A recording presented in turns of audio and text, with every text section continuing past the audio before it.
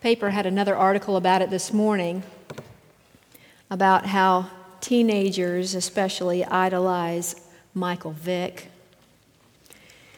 And we have to admit, we're in Southwest Virginia. We took a little bit part of that when Vick was at Tech and winning games as quarterback for them years ago. When he became a quarterback in the NFL, he became more widely known, and lots more kids wanted to wear his jersey with his name on the back and the signature shoes that Nike was putting out. Well, now that Vick has been indicted for charges I won't mention, the Nike shoe company found the integrity to at least press the pause button on the public's worship of Michael Vick. They're withdrawing the release of the current or the upcoming supposedly new signature shoe. And I was refreshed by that sort of social self-regulation in our society that becomes so worshipful of people. It was like when Mika Brzezinski a few weeks ago made international news by refusing to lead the morning news with the story of Paris Hilton's release from jail. Rip! She did to the scripts. I don't know how much of it was playful and how much of it was just was serious, but she walked over to a shredder and put one story in about that. It was amusing, but it was also a statement that we go overboard sometimes in our worship of people.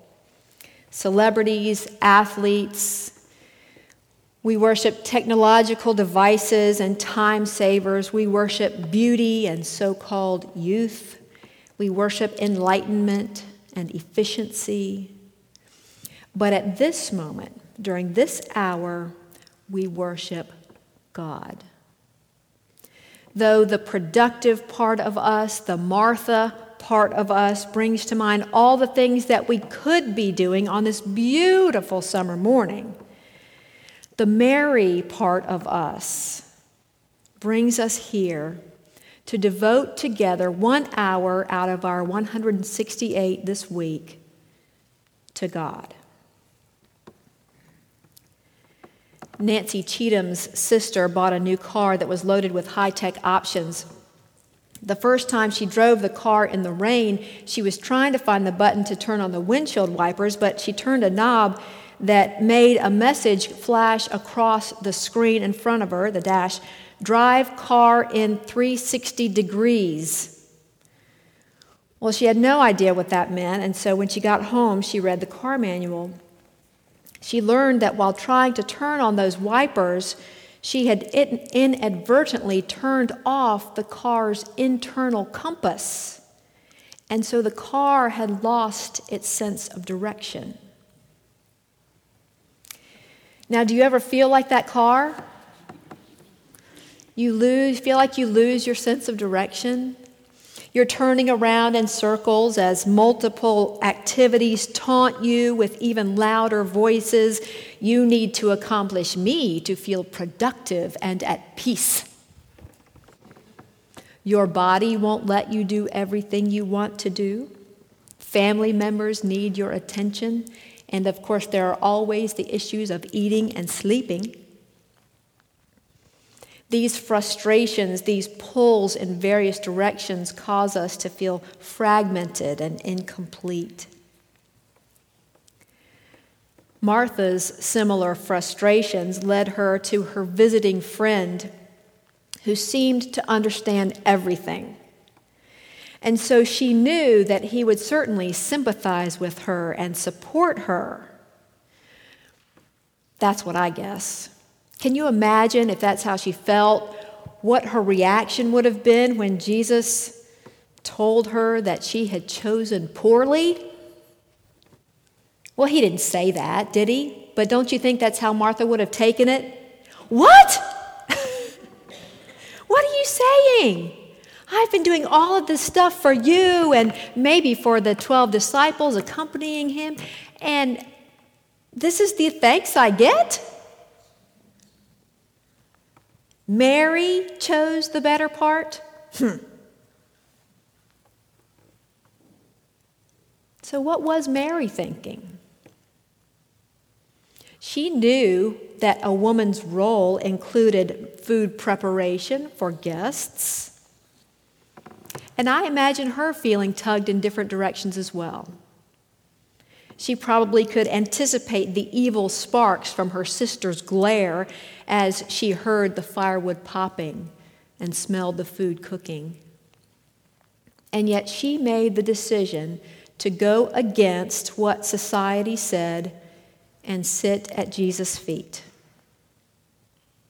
She became his student, his disciple, a place typically reserved for men in her day. She recognized somehow that the time that they had with Jesus was rare. Maybe she had a sense that he wouldn't be there for long. So she chose the better part. She chose to spend time with Jesus for spiritual nourishment, even if that meant skipping a meal. I imagine Mary sitting on the dirt, looking up at Jesus in awe as she listened to him, thinking, wow, it all makes sense now. Some of the stuff about life and faith I learned as a child was like pouring water into a basket. Now, Jesus has given me a basin. Mary's joy and awe make her unable to move back into her former life. Do you ever remember a time that you were spellbound by God? Do you remember feeling a thrill or a peace at knowing of God's presence and power, or experiencing an answer to prayer in a time of need? Do you remember listening to a piece of music that touched you so deeply that it propelled your thoughts toward God? You have experienced worship. When we worship together, we remember these times and we create new ones. We behold with our spirits a living God made more powerful when we experience this as a group. We gather to fulfill a need that is deep within us that tells us that we are not the ones worthy of worship. Only our Creator is worthy of worship. Michael Vick and Paris Hilton are not worthy of worship. Only our powerful and rich God are worthy of worship.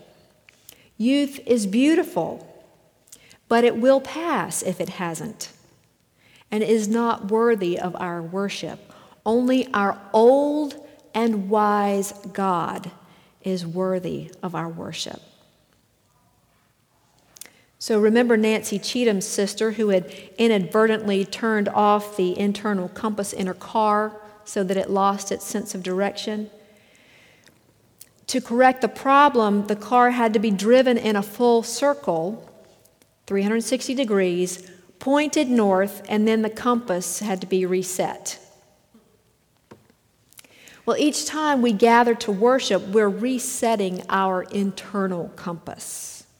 We establish true north in our souls, remembering who God is and what God's truth proclaims. When we worship, we offer our attention and devotion to God. Attention, devotion, we offer God honor, praise, adoration, love, reverence, homage.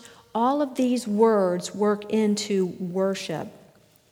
And they need not take place, you know this, they need not take place in a church sanctuary or even with other people around.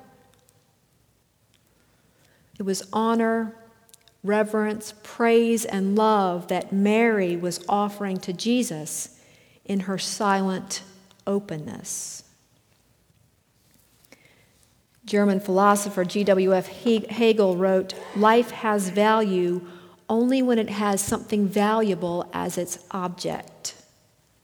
Life has value only when it has something valuable as its object. Marshall Shelley says that early in his marriage, he gave his wife a terrific anniversary gift, a rain gauge. You should be laughing. Because at least he came to realize this, because at first he thought it was a great anniversary gift, because his wife, Susan, was a farmer's daughter, and she always kind of kept track of the weather.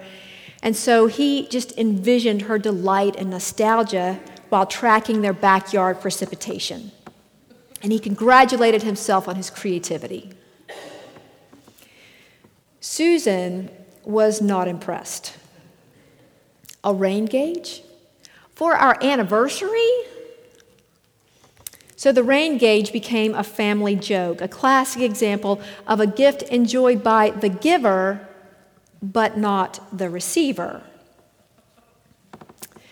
Well, we, in our opening prayer, prayed for God to bring us near. Bring us near to God.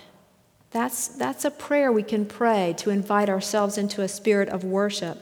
So when we do gather for worship, are we simply sitting through a musical and oratorical performance to be entertained and enlightened?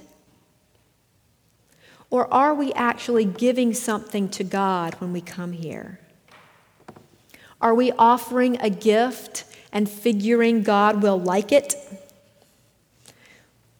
Or do we consciously give God praise and reverence and love and adoration?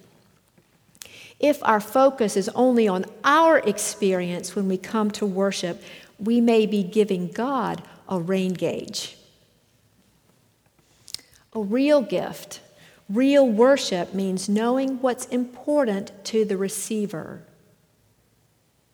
So if God is the receiver of our worship, for you to ponder, what do you think is important to God?